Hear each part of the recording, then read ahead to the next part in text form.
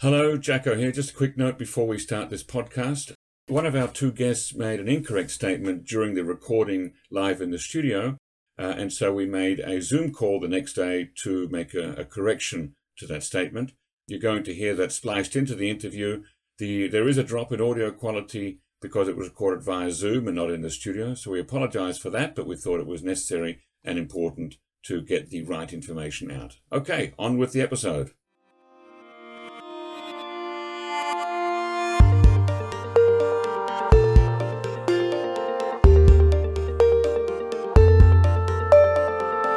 Hello, podcast listeners. Welcome to the NK News podcast. I'm your host, Jacko Zwetsloot, and today it is Wednesday, January 11th, 2023. And joining me here in the studio are David Walsh and Andrew Gilholm to talk about risk mitigation and contingency planning in South Korea. But first, before we begin, please leave a review about this podcast wherever you found it and share this episode with colleagues and friends. We think this actually may be a more useful and relevant one for a lot of people, so share it with everybody, including enemies and frenemies and people you haven't met. And what's more, like and subscribe. Secondly, check out nknews.org, where you'll find lots of in-depth stories written by my colleagues. Consider buying a subscription for a year. It's more affordable than you think. In fact, if you sign up for the annual plan, it's less than $1 a day, and that helps to fund the excellent work that my colleagues do. Thirdly, follow us on Twitter. You can find my handle and the handle of our guests in the show notes if they have them, and at nknews.org is the general handle for the whole platform. Now, to introduce my two guests today, David Walsh is the Vice President of Operations for DNA Advisory, a spin-off of Korean law firm DR & Arju, where he manages international security projects and threat management for global clients. Before that, he spent 4 years as the Regional Security Officer at the U.S. Embassy in Seoul, where he managed the security program for the embassy. Welcome on the show, David. Thank you. Good morning and pleasure to be here. Andrew Gilholm is Principal and Director of Northeast Asia Analysis at the consultancy Control Risks. He's been working as a political risk analyst focusing on Korea and China for over 20 years, including 18 years with Control Risks, and before that with Oxford Analytica, a UK-based political risk consultancy. You can find Control Risks on Twitter at control_risks. Welcome on the show, Andrew. Thank you.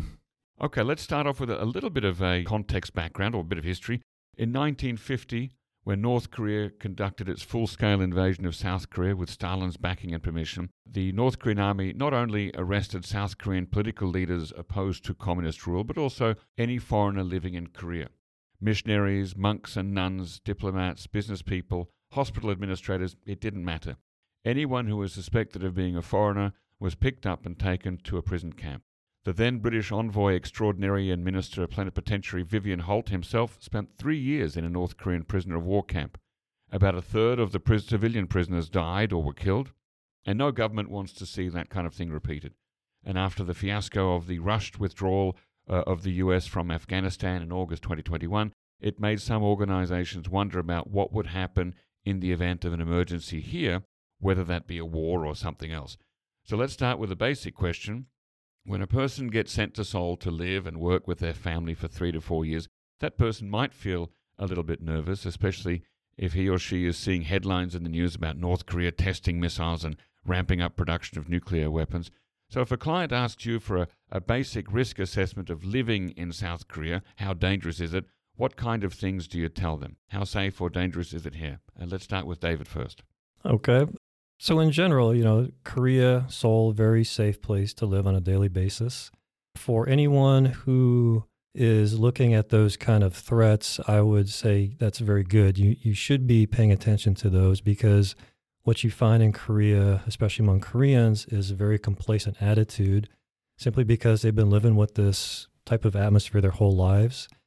If you speak to Koreans, they will generally feel that there is no threat and nothing will ever happen, which is one of the worst things you can do, and to not have any type of thought or preparation in mind. So those are things that people should be thinking about, and you should be concerned about those to the standpoint that you have some type of planning, some type of thought, and hopefully your company that you're working for has those types of plans in place, or if not, then you have those conversations to begin thinking about worst case scenarios and what to happen if something actually did happen. And I know we're talking about North Korea, that particular threat.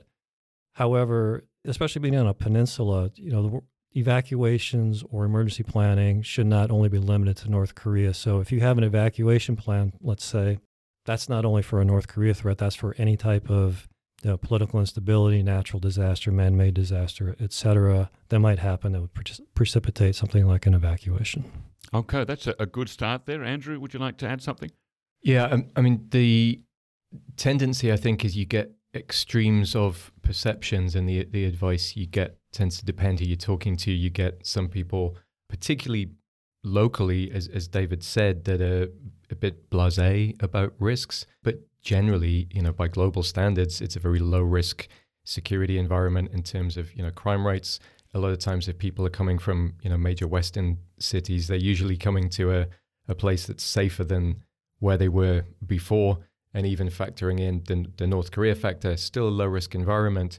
But as Dave says, there is some complacency with that, whether that's on the North Korea front or just, being aware of people's daily environment. So we have a lot of conversations where you might have the local Korean security director of a company who thinks that, foreigners are all crazy for worrying about North Korea risks, and you can't be too dismissive about that given the need for planning. Now, I remember back in the 1990s when I first came here, some foreigners would actually get a danger pay allowance for working in Korea. As far as you know, do foreigners sent to Korea now receive anything like a danger pay allowance? Not that I know of. Yeah, I'm not aware of that either.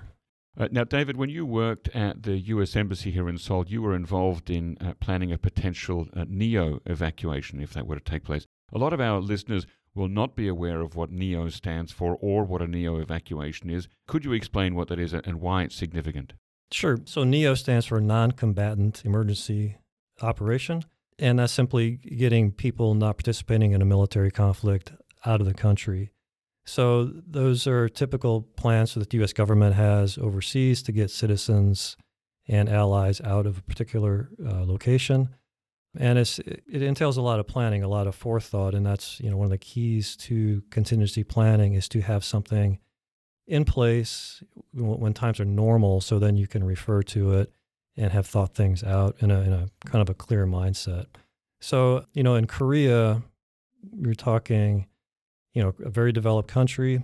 That's an asset, but also a densely populated country with a lot of expats. And that poses a lot of issues if you want to try to get all those people out immediately. What numbers are we talking about, roughly? Back when you were...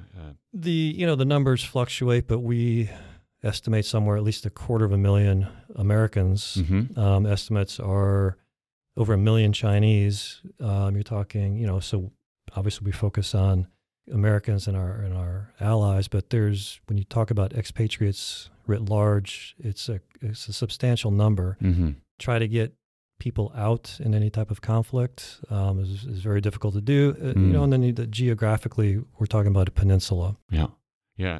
Are there different level triggers that would set off a NEO evacuation? And if there are different levels, what are the differences between the sorts of levels? Well, it's difficult to say just one particular thing. A lot of times it's the totality of the situation, but usually NEO planning or evacuation planning has various terms, commonly called trigger points, benchmarks that when you meet them, you start reviewing your policies. And if you start hitting multiple trigger points or the totality of the situation dictates that you need to get out, you start making those types of plans. And depending on the situation, it can be a phased approach or, up to everybody leaves. Mm-hmm. So there's a broad spectrum of what can be done, how you do it, and the time frame. It's very difficult to say when this happens, then you leave. Now, obviously, if bombs start falling, you want to get people out, but then it might be too late. Might be a bit late, yeah. Are you able to give us an idea of what any of the trigger points are that people are looking for? Yes. If you can just give me a moment, because I brought some with me. Okay, and while you do that, there is the DEFCON level, right? The defense, I don't know what that stands for. Anyone know what that means, DEFCON? One of my Army friends will be laughing at this. Is it are NEO evacuations tied to an increase in a DEFCON level? No, I mean, they're not tied immediately, but obviously those are things that you look at. Right. And as the military threat increases, those are the things that you're concerned about. So just some examples, and again, speaking about military engagement. Mhm. One, there's information of an imminent threat or attack on the Korean Peninsula, outbreak of war on the peninsula, or significant military activity in the region. Significant provocative actions by North Korea, possibly followed by an escalation of ROK retaliatory actions. North Korea tests or deploys chemical, biological, or nuclear devices. Mm. Any type of signaling that military action is imminent. Mobilization of ROK reserve forces. So things like that, things like major actions that are not normal and really stand out, get you start to think about these types of situations. As far as you're aware, has a partial NEO evacuation ever been done as a result of seeing some of these things happening? I'm sorry, do you mean in Korea? Yeah, or in Korea. Not that I'm aware Okay. of. No. And also, as far as you know, how close have we ever come to a NEO evacuation being called? Well, during my time working at the embassy, which, as you mentioned, was the last 4 years, we never really came close. And before I got here in 2017, I can't speak to that. Mm-hmm. That was a very, a lot of things were escalating, and there was a lot of concern, a lot of talk, and that was very much a concern and one of the main issues we were dealing with. And it never got to that point where we started to actually move people out or make those plans. And your predecessor, when handing over the files to you, didn't say, "Well, it's a good thing you weren't here 2 months ago because, boy, things really got hot." No, there was a little bit of that sentiment, but and then things started to simmer down a little bit in 2018. Okay. Andrew, are you familiar through your own work with NEO evacuations? Is that something that private companies look at as well? Not with that particular framework. Private companies tend to, they have their own corporate plans, both globally, regionally, and locally. They tend to have a rather different approach. It's obviously a different kind of both a commitment in terms of corporate duty of care to staff versus the responsibilities of government to their citizens, and what's the kind of resources and what's feasible for a company versus the US government and the resources they have. But certainly I think 2010, 2017, to a lesser extent, maybe around 2003, we did see big surges in businesses worrying about evacuations. And in rare, isolated cases, sort of some companies having small numbers of individuals actually leaving because of those concerns, particularly in 2010. But it's a really difficult situation for businesses to respond to, because Korea's perhaps unique from a planning perspective, in that you're already almost routinely seeing the kind of things that in a lot of other countries would be an obvious evacuation trigger. And here it happens somewhat regularly. Right, like in 2010, which you're referring to there was the sinking of the Cheonan earlier in the year, I think in March, if I'm not mistaken. And then in November, there was the shelling of Yeonpyeong Island. And on that day, I happened to be with a group of young South Korean diplomats in training. And we were getting on a bus from the training center down south of the river, somewhere in Gangnam, and heading to the British Embassy that evening for a debate night. And the looks on the faces of these young diplomats in the bus as they were checking their phones and getting ready to take a bus, not southwards to Busan, but northwards into wherever North Korean shells would be falling if, an attack on Seoul were imminent. That they looked pretty ashen-faced and were not at all enthusiastic about going to a debate night at the British Embassy. So I can imagine there were probably a few people who came close to buying tickets to leaving, or who did, as you say, actually leave. But then you've got to come back again and say to your staff, "Oh, I just went on a quick vacation." That's probably a bit embarrassing. Yeah, it's a problem, I think, for sometimes when companies are thinking about this. I think people imagine that it's all about coming up with the most imaginative, elaborate evacuation plan for how you get to Busan, and who's got the satellite phones, and can you access a boat to get out? Obviously, that is part of it for a lot of organizations, but I think in reality, some of the most important things companies end up looking at are internally, what is their duty of care, communications, for expats versus, what would locals do, what kind of support would they want or could be feasibly given in a crisis, in the more mundane things, do the people who are responsible for something like an evacuation plan or a business continuity plan, are they, all trained and up to date on it? Does everyone know what they're supposed to be doing? And in a lot of cases, companies tend not to look at that for perhaps years, except the people directly involved. And then there's a panic when somebody at headquarters sees shelling on CNN, like in the Yeonpyeong-do case, and then suddenly it's top of the worry list.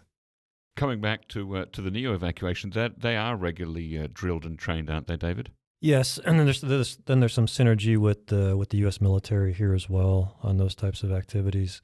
So you said that you got to have a plan and you got to exercise it every once in a while, and have, like I said, have it prepared in advance so you have something in place to make those types of decisions. And as Andrew's saying, you have that. It's good if you have some type of framework for your decision-making process in place as well. So it's not, you're not making knee-jerk reaction decisions, and the duty of care. And so you thought these things out in advance and how you're going to address them.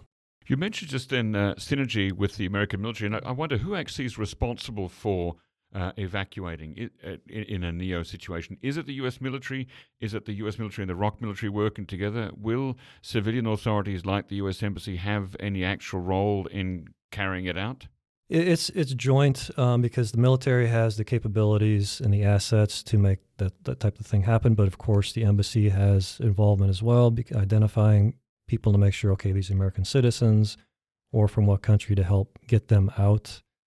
So it's definitely a whole of government approach from the U.S. side. I remember back again in the 1990s, I received a little booklet in the mail, just before everything was online, from the Australian Embassy outlining evacuation plans for Australian citizens in the event of a restart of the Korean War.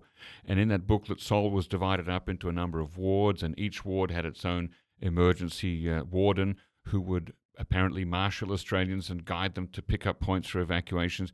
And even then, it never really seemed quite realistic to me. And I treated the booklet as a bit of a joke because I believed then, and I'm still a bit skeptical now, that if war starts again, it would be maybe not so likely for non-Americans to be evacuated, even though you did say, David, that allies would be evacuated too. Does that seem realistic, or are non-Americans basically on their own to fend for themselves?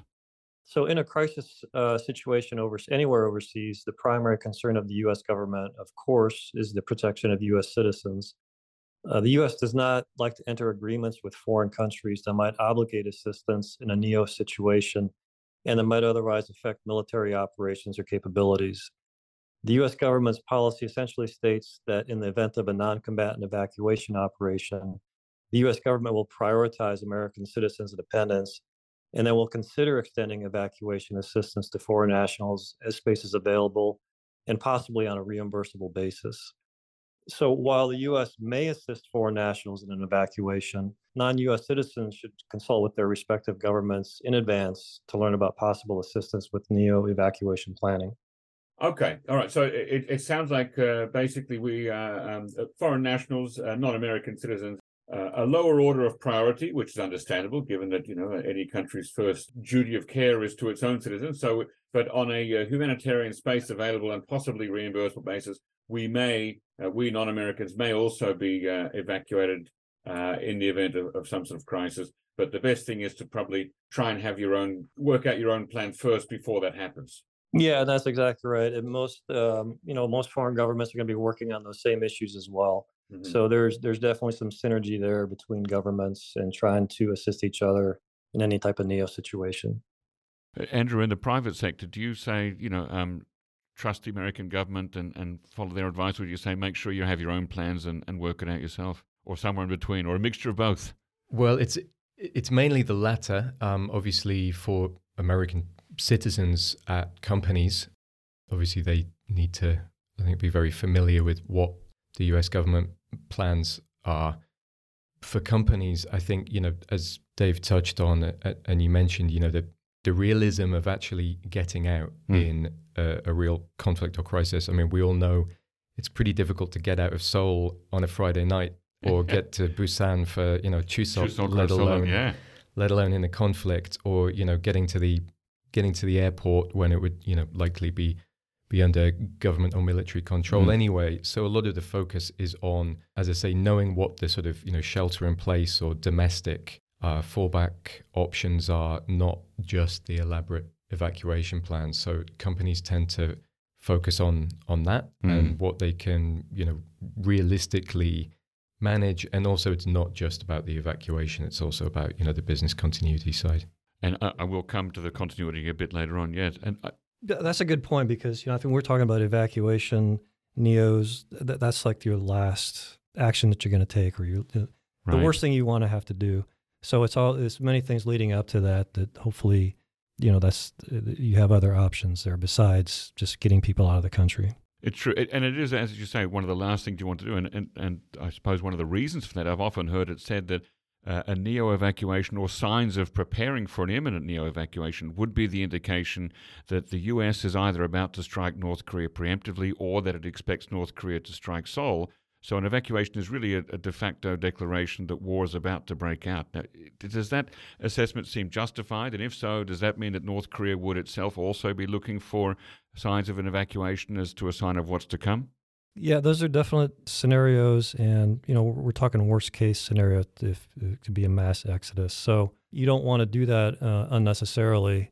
And I think like this, if you recent events, if you look at Ukraine, I don't think in this arena you're going to see the same type of, hey, we're giving you some advance warning, go ahead and get out of country so you can avoid this. That's an unlikely scenario to happen, I think, on the Korean Peninsula, where unannounced first preemptive attack gives you the advantage.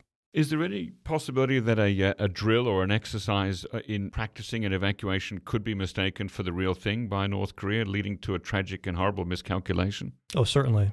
And so there is a lot of thought put into that to not send those types of signals. So those are done very carefully to not send the wrong message. And would that include, for example, pre-announcing it in the media or something like that? Yes. Yeah, I'm not sure that those are typically announced in the media, but those are different than your annual exercises between the U.S. and the ROC militaries. Just staying on the idea of an evacuation for a moment, there are under wartime conditions, won't airspace and sea space be basically tightly locked down and under some type of military control, and therefore it would be hard to evacuate? Absolutely, and that's part of the problems about getting out. All that will be controlled. As well as most likely some type of martial law by the Korean government, which might restrict movement of people within Korea. Andrew, in your advice that you give at Control Risks, is there a point at which you would say to people, okay, at this point, it's probably no longer worth going to the airport because you're not going to get a commercial flight out? Yes, and the difficulty is that could be such a hard to define in advance and a very sharp turning point. So ultimately, however detailed and analytical you get about mapping out specific triggers, when we're in a situation like Korea where you see things happening all the time that could be interpreted as alarming, it really comes down to how companies choose to calibrate triggers. And I'm being a little bit crude here, but most of the time you kind of got to make a choice. Are we going to calibrate triggers cautiously in order that we do activate plans, while it's still possible to do something, while it might still be possible to get out for those who want to? And the problem with that is, in a situation, you would probably have, let's say in 2010 and 2017, you would have evacuated people and then, used quite a lot of resources, had a lot of business disruption, maybe looked a bit silly to some people for doing what, afterwards looks like an unnecessary evacuation. If you calibrate your triggers less cautiously and you wait for very clear, certain indications that conflict is imminent or starting, then it's probably too late to do anything in terms of evacuation out of the country. So I think, most organizations, they need to be realistic about that and have those sort of conversations in advance rather than in the moment. And as Dave said, had a framework for that decision making. So instead of just reacting to alarming headlines, you do have some triggers for, at what point do we take what action? I once spoke to an American civilian who was here teaching English, whose father had been a general in the U.S. Army.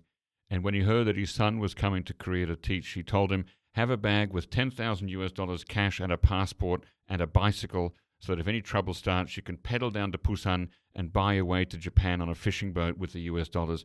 21 years in Korea, I still have no go bag. I know where my passport is, but it's not next to the door. I do not have a bicycle or 10,000 US dollars cash on hand. Am I being reckless? What kind of plans do you give for a go bag? Start with David. Yes, you're absolutely being reckless.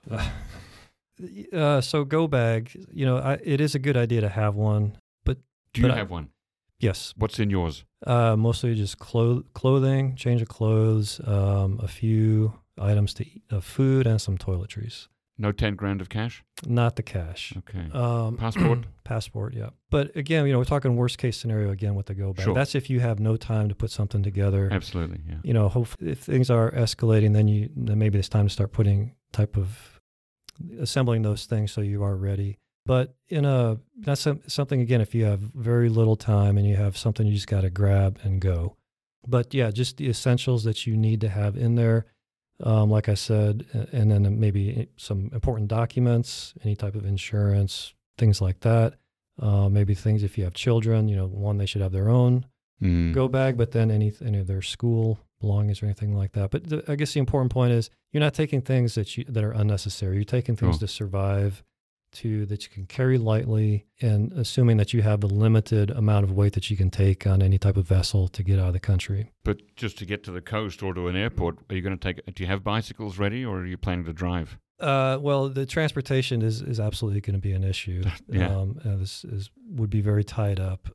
Bicycle, I suppose that's one option, but any conveyance that you can get to wherever, the airport, seacoast, whatever. Yeah, that's one of the challenges for sure. Andrew, what's your go bag situation? Well, to be honest, I'd never had one until actually it was 2010 with the Yeonpyeongdo that made me take it a bit more seriously. Although obviously, working for Contraris and in my job, I should take it seriously all the time. Yeah, but I'm so mercilessly mocked by my Korean wife for taking these things seriously that I feel a bit silly having one. But same as Dave, it's really the minimum essentials. It's not elaborate, and it tends to be not that different to the bag that I have sort of semi-permanently packed for work travel anyway. Mm-hmm. I confess I don't have a bicycle standing by. The idea of cycling to Gyeongpo or Incheon for a sudden getaway seems a little, I'm not sure my fitness is up to that. So I don't think that's where people probably want to focus most of their attention. As I say, I think the more useful thing is probably knowing what in addition to the evacuation options, knowing, all the typical stuff that is even part of, civil readiness training, that, knowing where your nearest shelter is, knowing who you can contact.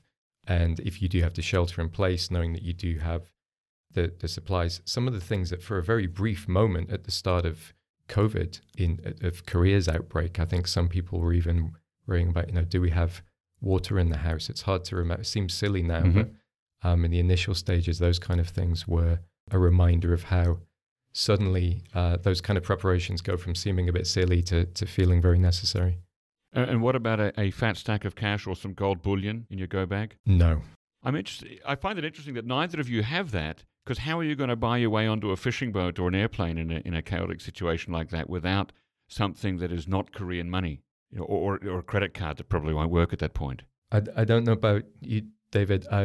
Buying my way onto a fishing boat is not one of the first options I would be thinking of. So I'm not sure if I need to go into the reasons for that, but I think that's fairly low down the list of options. It's probably also a lot, as you know, Korea is not a very cash-using society these days, so I guess it is probably still best practice in a lot of places, including Korea, but I don't think it's top of the list from my perspective. Okay, any comment from you, David? Yeah, just similar to Andrew, but then, one of the things that you have to question, if we're talking about a crisis situation, that crisis affects everyone. And so things like, am I going to hop on a bus or a train? Well, are there going to be bus drivers or train drivers or fishing boat captains who are actually working, or are they going to go home and take care of their families? So we're talking about a situation that affects everybody. And so are those services even going to be available is a big question. Okay, so let's talk about sheltering in place. When is that an option instead of evacuating? So let's move on from evacuation there. When should people seek shelter in or around their home? It might be the only choice you have based on how a scenario plays out. So if there's an imminent type of attack, let's say, the chances are you're not going to be able to go anywhere. And sheltering in place is the best option. Or seeking a shelter, or if that might be what the government is putting out, that is the best solution. And the other question is, where will you go? Well, If you cannot get out of Korea, where is the safest place to go? So is the basement of an apartment normally good enough? Or do you need somewhere deeper? I mean, should you be a certain number of levels below ground to think that you're doing okay? Well, there are many shelters, that the Korean government has built. Often they're just a subway station Yes, exactly. or the basement of a building nearby, a large public building. They are labeled with shelter signs. So getting it, the basement of a large building may not be the best, because if that building collapses and you're in the bottom. But again, it's the situation. Do you need to get out to a shelter, or sheltering in place is the best? And then sheltering in place and then waiting to see what happens and develops, and looking at your options. Yeah, Andrew? Yeah, I mean, I think evacuation is normally something that we think about is largely a precautionary rather than reactive thing. Precautionary is maybe not quite the right word, but it would be in a scenario where, the organization at a certain, or a government advice at a certain point says, we think there is a high imminent risk of conflict or some other scenario, and you choose to evacuate while it's still possible. As Dave says, in the scenario where, the siren goes off or there's something happens suddenly, your reaction to that is not, okay, where, call a taxi. Where do we get the meeting point for going to the airport? It is shelter in place. And we all have seen how not very seriously often the drills for that are taken. Right. They used to be on the 15th of every month. Yeah. And they still happen, but in most places in Korea where I've been, when the announcement and the alarm has gone off, it's quite rare to see anybody paying any attention, unless companies might enforce it in a workplace, but it's often not taken very seriously. So do you have a list of sort of places or sort of checkpoints of what kind of a place people should be looking for? We do, and I think in a lot of cases the process you would go through for some aspects of this planning is not that different for what it would be for a natural disaster or something like that. But obviously, in terms of, if you're seriously, some companies really want to do this very seriously, and they might even be looking for locations that are, these conversations are normally more about business continuity, backup locations. But some people, particularly if they have, a background in doing this, will want to get very serious about it and have a place that is particularly well suited to a shelter-in-place scenario. But then, getting one of those in Seoul is not feasible in a lot of cases. Getting to one, if it's elsewhere, is another challenge. So as Dave says, a lot of the time it's, just knowing what the best, realistically, immediately available option is, and it's not going to be perfect. Well, and now, having watched a few apocalyptic disaster movies and zombie movies myself, I've learnt that if you're sheltering in a place where there are lots of other people, and if you have a good supply of food and water, you instantly become a target for theft, for attacks, and that sort of thing. Any advice on that? Not on zombies, obviously, but on maybe avoiding a place where there are too many other people and not showing that you have lots of food and water for yourself. Well, if you're talking about a shelter to get away, to get safety from like an attack, that's one thing, and perhaps a limited time. But if you're talking about sheltering in place during a conflict to see how things develop and then what options become available, that's different. And that might just be sheltering at home or sheltering at the office, around, obviously around people that So there's different levels to that. Certainly, if everybody's sheltering in place, then your options are going to be limited automatically because everybody can't go to the same location. But yeah, those types of scenarios, when people are going to be looking for resources, yeah. And that's, again, just another important reason to have some of those established already, prepared if you need them. Do you have any thoughts on that, Andrew? Yeah, not a lot to add really, because I don't think there's a whole lot you can do about that if you're, in somewhere which is, your own home or office. You have control over that. In a scenario where you're having to go to something like a subway shelter, we would like to think that in Korea, that situation would be somewhat, as orderly as it could be under those kind of circumstances. But there's not a lot you can do about that kind of scenario, particularly if it was, a long-lasting one. But we've seen that kind of situation in other places, and to some extent, at least in the short term, you would like to think it would be fairly cooperative to some degree. So let's talk about what practical considerations companies should take to protect business continuity, a phrase that we've heard a few times already, in the event of either a natural disaster or a war that necessitates either a sheltering in place or an evacuation. What things need to be secured or hidden or perhaps even destroyed in such circumstances?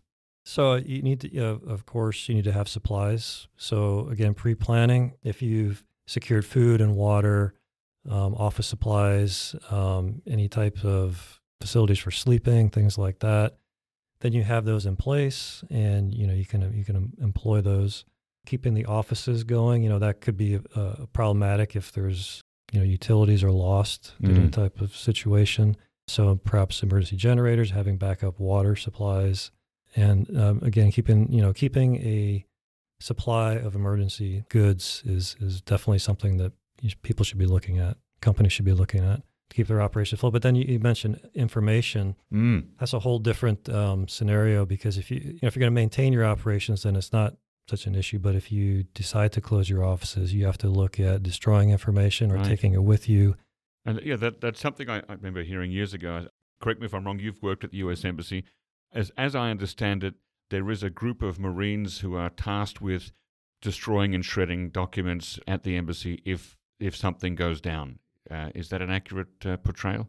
They have responsibilities for that, but then I would argue that all the employees at the embassy have responsibilities for that, and that's a shared responsibility for maintaining information. And I would say the same thing for any business, that it's not just one particular person or office's responsibility. It should be everybody's, and there should be a plan in place to how you're going to handle information in that type of scenario. Would there be a sort of a list of priority things that should be destroyed first, and sort of go down the list? Yeah, if you've prioritized what's most important or what's most sensitive that you don't want someone else to have access to, then you should be looking at that. And then you've got destroying paper is one thing. That's fairly easy. But if you're talking about electronic equipment, then it becomes more difficult. Again. But even papers shredders only work so fast, and they have a tendency to jam up if you shove more than 4 sheets of paper through at one time, especially if there's a staple through them. So even paper destruction can be quite troublesome.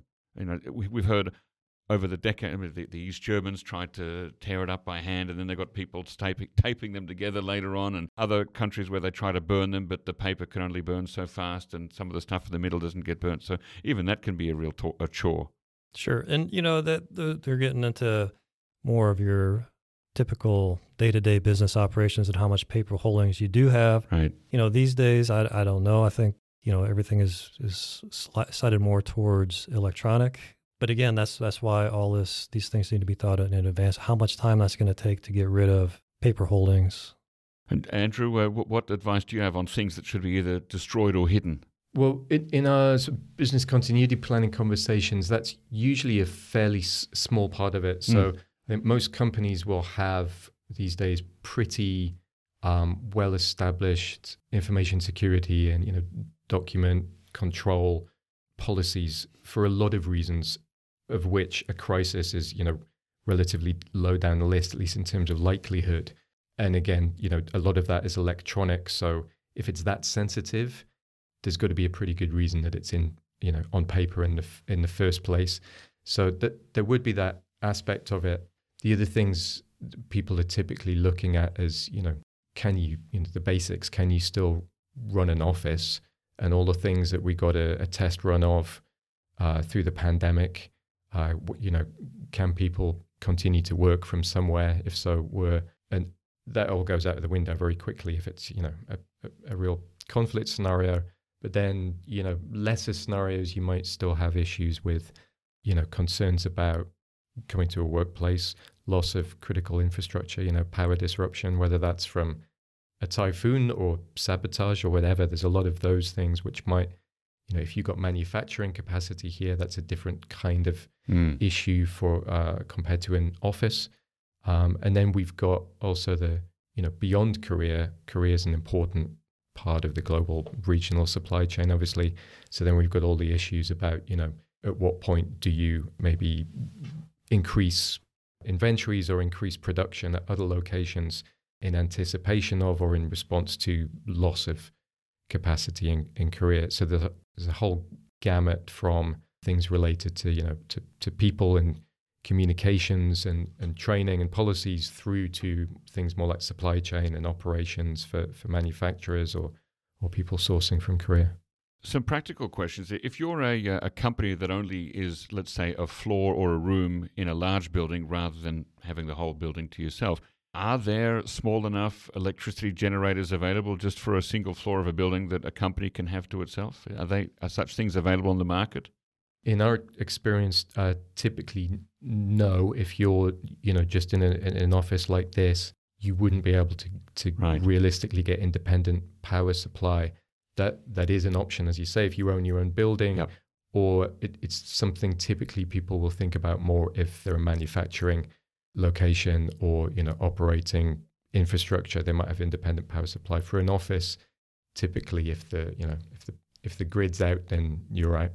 You may have no idea about this, but I'm just thinking here, when a construction company builds a brand new office building or a developer makes a brand new office building, is that one of the things that they may choose to offer? We have a generator just in case something happens and the grid goes down. Is that something you've heard of? I haven't, no, not in terms of offering it as a crisis resilience benefit of a building. I think there certainly are buildings where there are provisions for that.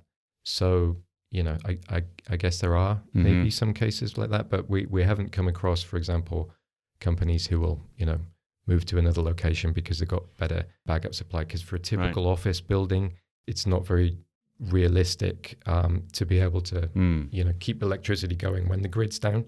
It's not really feasible for most kinds of buildings. Right. Hospitals, I guess, is a different story, I suppose. But that's a bit of an exception. And in terms of like wiping data storage devices, are there commercially available, like basically a super strong magnet box that you just drop everything in and flick the switch and everything gets erased? Is that how it works, or is it much more tedious than that? I'm not familiar with those, but a lot of times it can just be destroying that equipment, which again, that can be a drastic measure. But if you are packing up and you cannot take everything with you, destroying the hard drive is one option. And then you've got to hope that you have a backup somewhere so that when you do come back, you can have a business continuity. Otherwise, you're starting from scratch, right? Exactly, right. Right, so that it's quite drastic. Without giving away sensitive details or client names, can either of you share whether you've seen plans that for emergencies that clients have drawn up before talking with you that didn't pass the reality test, that looked quite unfeasible? We've seen a few, yeah. What kinds of unfeasible things were in those plans? Well, the typical issue that we see, some companies are very good at this, I should say, and very realistic about it. But in the cases where we've pointed out room for improvement, it's usually, either just a lack of plans at all, or the use of a generic plan that might be based off a sort of a template that is used for the same. It looks almost the same as it would for example, the policy for responding to a natural disaster in Southeast Asia or something. And you look through it and a lot of things just don't make sense in the Korean context. The other typical problematic scenario is what I mentioned earlier, where people get a bit carried away with the elaborate evacuation options and they might have 3 different routes drawn out for how they're going to, the sort of let's bribe our way onto a fishing boat from Pohang sort of scenario, and have paid far too little attention to the basics of, are people trained? Do you have a designated team, people responsible for owning the plan? Does everyone know what their role is? Would they be able to communicate with each other? Do people know the shelter-in-place options and the things that are likely to be more feasible in a crisis? Those are the two ways that people tend to err, if they do err. David, can you add anything to that? Very similar to what Andrew said. It's either outdated plans that haven't kept up with how Korea has modernized and expanded and the infrastructure has become more, or just not understanding the scenario and how things likely might play out, and the fact that you might not be able to get out, and what are you going to do? It's not simply, if it was as simple as booking a ticket, going to Incheon Airport and flying out, then you really don't need much of a plan, but all the other things involved in that. And if people don't necessarily always take into account all the variables in a potential situation that could happen in Korea. So maybe just, maybe not a thorough enough plan or enough options if option A doesn't work is what I've seen. Now, I understand that sometimes in planning for emergencies, members of an organization are divided into critical and non-critical employees. Can either of you tell me what that means and how the roles are divided and whether they go to different places or do different things? Sure. So it's basically, from my perspective, it's you're not saying who's more important to an organization. You're stating, who do we need here for business continuity operations? If we're going to send people home, who can we send home that we don't need here to keep business operations running or to maintain some type of security or contingency planning? So a lot of people want to be the ones who stay because they want to feel more important, but it's not about who's more important to the organization. You can be more important to the organization. That's why we need you to leave, because we need you to go to another place to keep up these operations. But it's who needs to be here in country to keep things physically going or to continue operations. And that can be a tough call to make, right? Tough decisions. Yeah, and again, ideally those are planned in advance, so it's stated. People know it. You're not making those decisions on the fly, and then personalities, egos come into play, which is not a good thing if you're dealing with a crisis. No, yeah, exactly. Andrew? Yeah, a lot of times I think who's critical comes down to quite operational, practical functions, right? It could be engineers or people maintaining a facility, skeleton staffing, what you need to keep going if you can keep going. And again, the evacuation conversation is just one bit of planning for crises, because most multinationals here, there's obviously many exceptions, but they don't have many foreign nationals working for them. The workforce is typically very heavily local nationals, most of whom, find it quite silly when we're talking about evacuation, because that would be either not viable or not desirable for them. And often, companies obviously want to and should avoid any perception that the company is planning to, get the expats out and isn't looking after the locals. So often that's a big part of the conversation as well. Who can get out, who wants to get out, who is critical for running operations. It kind of all has to be part of the same consideration. Now, once a company or an organization has a detailed plan, the next step is to make sure that everyone knows about it and knows how to follow it. How do you get all the members of an organization to be familiar with the details of a plan, and how much does everyone have to know?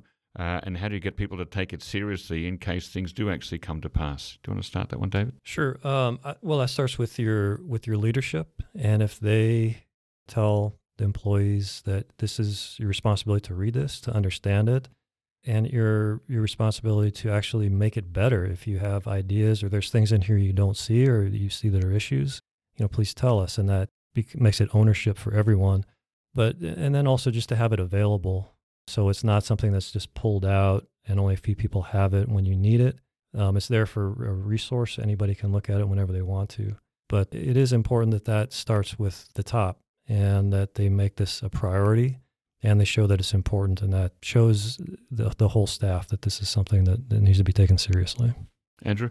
Yeah, absolutely. I think that tone from the top that people need to be familiar with that is important. And also, I think somehow bridging the gap between making sure that it's not just seen as something imposed from the region or from headquarters, that it's also something that local leadership and employees take seriously. And that's often best done by, having some overlap between training and planning for all kinds of crises, so that people don't see it as just, the foreigners worrying about North Korea, but it covers a range of other scenarios. So above all, making sure that the people who actually have a role, the people who own the plan, the people who have roles in the crisis response team or in an evacuation plan are very familiar with it. And, it's not that different from the way you would plan for,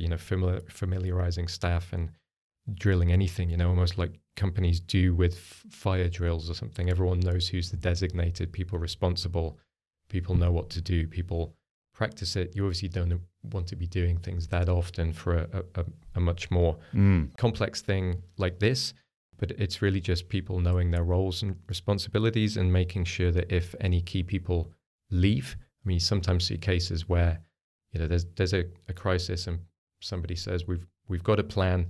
The owner is so-and-so, but they've left the company. The new person wasn't around for the last training. So just mundane things like that. Right. So is annual training enough, generally speaking?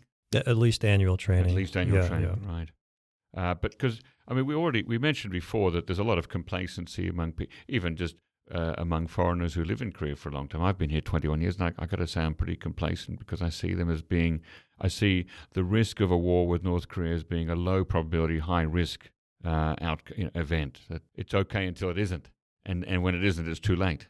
Exactly. Yeah. I mean, that's the thing that makes planning in Korea so difficult. It's on the impact likelihood matrix. Yeah. As you say, it's the classic example of very low likelihood, potentially extreme impact. So it's very difficult for organizations to decide, how much do you invest in something that is, potentially so severe, but also so unlikely.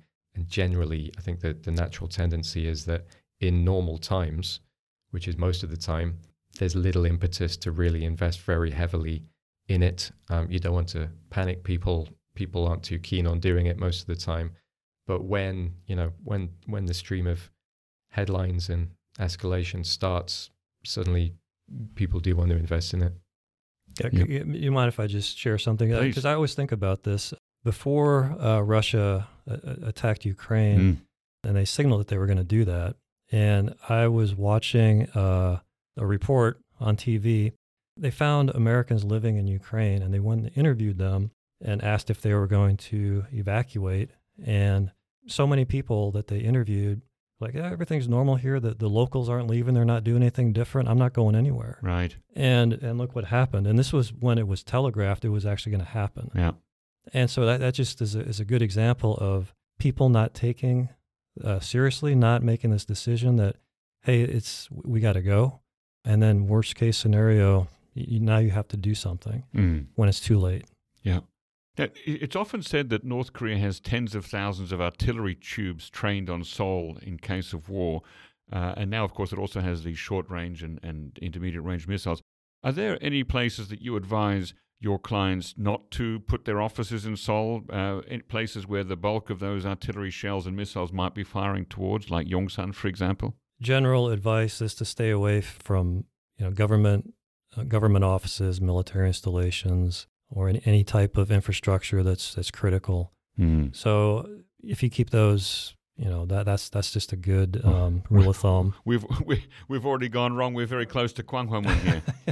It's difficult to do in Seoul, but yeah, those are just the general potential targets that people would be concerned about. Yeah, Andrew? Yeah, I mean, I don't know many organizations who actually make their real estate decisions based on that, because it's so difficult to do, outside of the really obvious ones, being next to critical infrastructure, government or military facilities. We've all seen the range maps. Pretty much anywhere is potentially, under threat. So I don't think there's a great deal you can do outside of, avoiding those most obvious highest risk places. Well, to begin to wrap up here, what is the single most important thing that a company or an embassy or an organization needs to have as their foundational principle when making a plan for emergency contingencies? We normally, one of the sort of guides for crisis management planning generally is the 3 R's of, readiness, response, and recovery. And I think here readiness is key. And I would add an ad hoc fourth one, which is the realism that we've talked about. Focus plenty of time and resources on the things that are actually likely to be useful if things do happen. And I think it's critical to whatever your plans are, that the key people are familiar with them and that can actually execute them. And also, it's one thing to have the plan of what you do, when you activate that plan, but the decision for whether and when to activate it is very difficult. So there's clearly some broad guidelines you can have for what that trigger is, but the more you can get into specifics, the better, so that you're not just basing it on a sort of, an emergency conversation. Here's what's in the news. Do we activate or not? Yeah. You've got a framework and some criteria to refer to.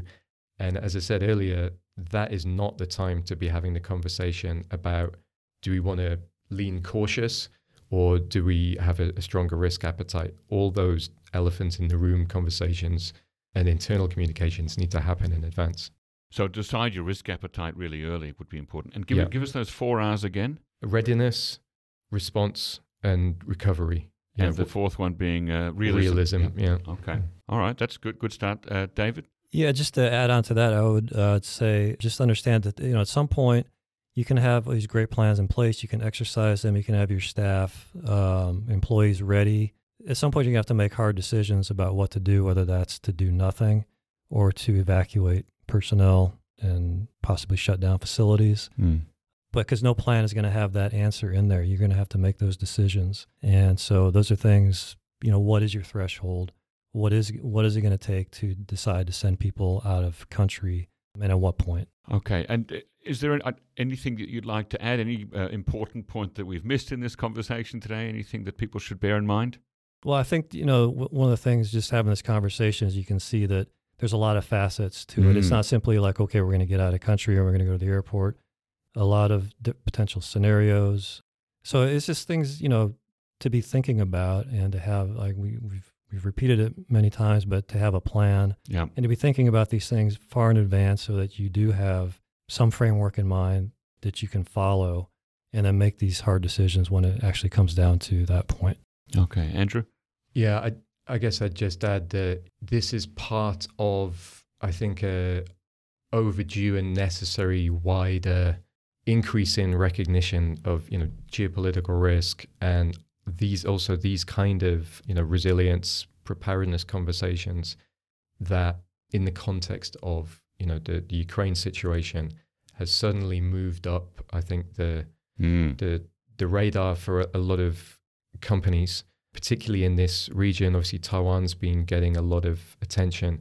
So I think to some extent, those conversations need to happen higher up in companies and be sort of a bit more comprehensive, not just about a specific, what does the Seoul office do, but to have a more coordinated approach to that. And also just for people to take the situation here seriously and look at it fairly regularly, because the tendency is to ignore it and then panic. And particularly now when there's so much focus on Taiwan, people tend to forget that, if you're putting money on it, I think there's just as likely to be an escalation crisis in Korea in 2023 as there is in Taiwan, for example. So it needs to be on the regional and global radar. Okay, well, let's hope that everyone gets a plan, but that we don't actually have to use it. Thank you very much for coming on the show today, David Walsh of DNA Advisory and Andrew Gilholm from Control Risks. Thank you. Ladies and gentlemen, that's the end of our podcast today. If you already have an NK News account, and if you're a think tank, business, or academic institution, take a look at NK Pro. Our NK Pro platform offers unparalleled services specifically catering to the needs of professionals who monitor developments on the Korean Peninsula. You can inquire about access by sending an email to membership@nknews.org today. Our thanks, as always, go to Brian Betts and Arius Dare for facilitating this episode, and to our post-recording producer genius, Gabby Magnuson, who cuts out all the extraneous noises, awkward silences, bodily functions, etc. Thank you very much, and listen again next time.